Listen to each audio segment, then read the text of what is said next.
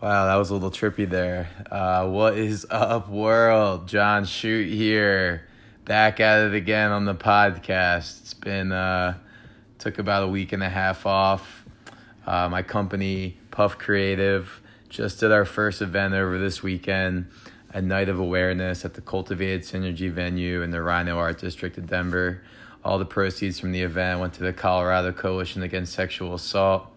I'll have an official number this week on our social media channels at Puff Creative, but it looks like we raised just over $3,500. So thank you to all of our sponsors, our supporters, everyone who came out for the night, Sensi Magazine for being our media partner. You guys rock.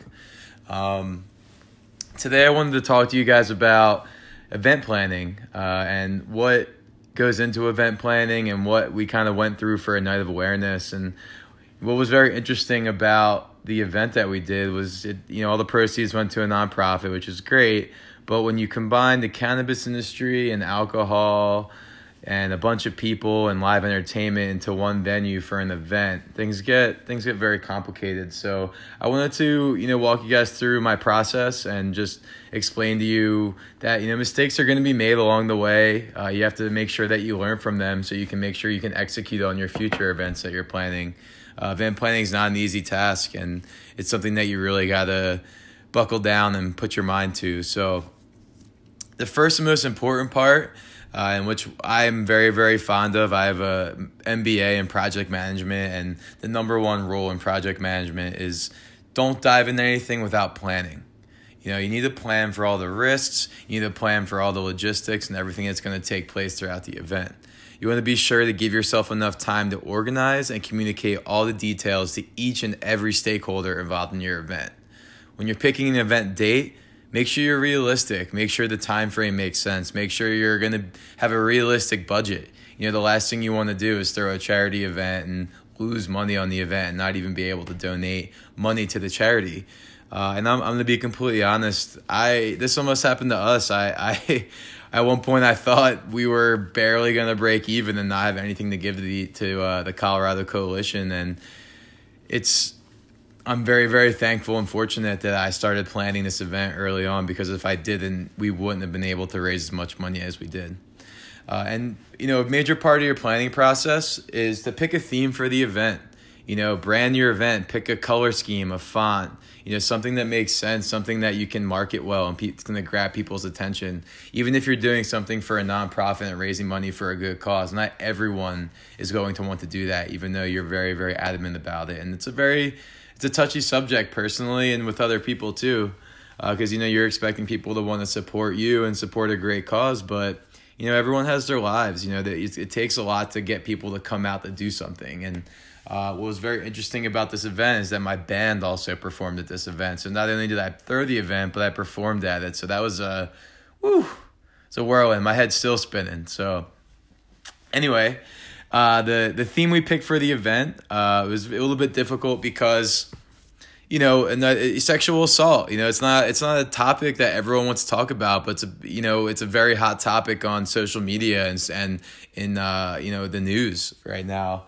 A lot of people don't support it, but still can be a touchy subject, whether the person you're talking to or dealing with is a victim or an assaulter themselves. People are assaulters without even realizing it, and that's the whole point of our event, is to bring awareness to that situation.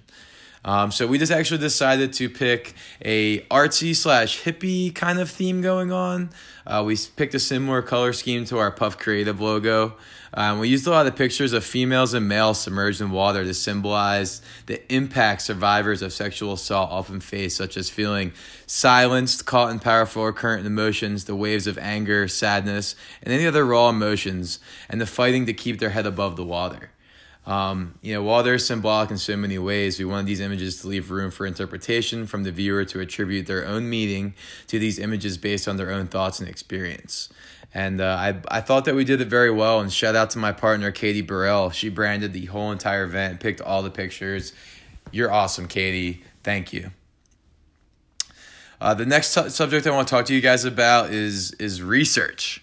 It is extremely important to execute a substantial amount of research on planning an event, especially if it's benefiting a nonprofit. There could be many local laws and regulations related to donations, raffles, permitting, alcohol, and all of the different areas and amenities you're going to have at your event. Every community has different rules, so be sure to look into the specific area of your event, allowing yourself enough time to apply the correct licenses and permits well in advance for your event.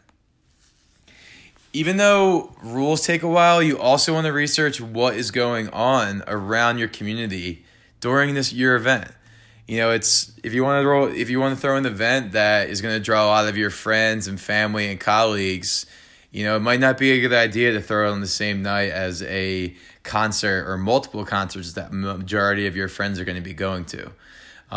Living in Denver, it's very, very, very, very popular place to have music and entertainment. So there's almost something to go to every single night.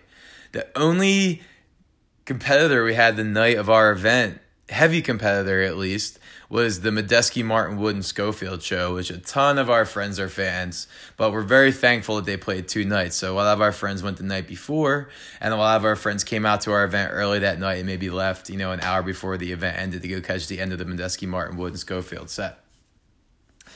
It was a little bit stressful, but, we were very consistent in our marketing, and, we drew in our crowd, our family and friends, and we like I said, I don't know if I could be more thankful, but we appreciate your support, everyone. Thank you again.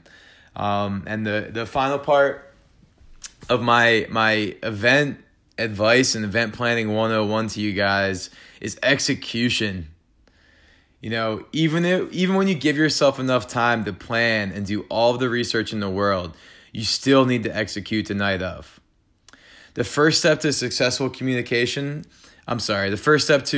execution is strong communication. But be sure to have a project team that can help you execute action items along the way. You're never going to be able to do everything yourself. I tried to do everything myself and almost drove myself crazy, and learned that I need to delegate tasks and just trust my team and trust my partners. You need to have realistic expectations, do a risk analysis, prepare for as much as possible to go wrong. Not that everything's going to go wrong, but the more prepared you are, the more comfortable you're going to feel, and the more benefits to your night are going to unfold. People are going to come out the woodworks the more you promote it and the more prepared you are to help you and just provide support. And, a big thing for us was we wanted to make sure the venue was filled to create this positive vibe and, keep people there for the entire night. So before I can babble on about this for hours with you guys, but if you are more of a visual person when it comes to, learning about different areas such as event planning, I'll be dropping a blog called Event Planning 101, A Night of Awareness, on our website and all of our social media channels tomorrow. So be sure to tune into those. And in the meantime, I'm going to be labeling this blog Event Planning 101. So thank you guys all again, and I hope everyone has a great rest of the week, and happy hump day. See ya.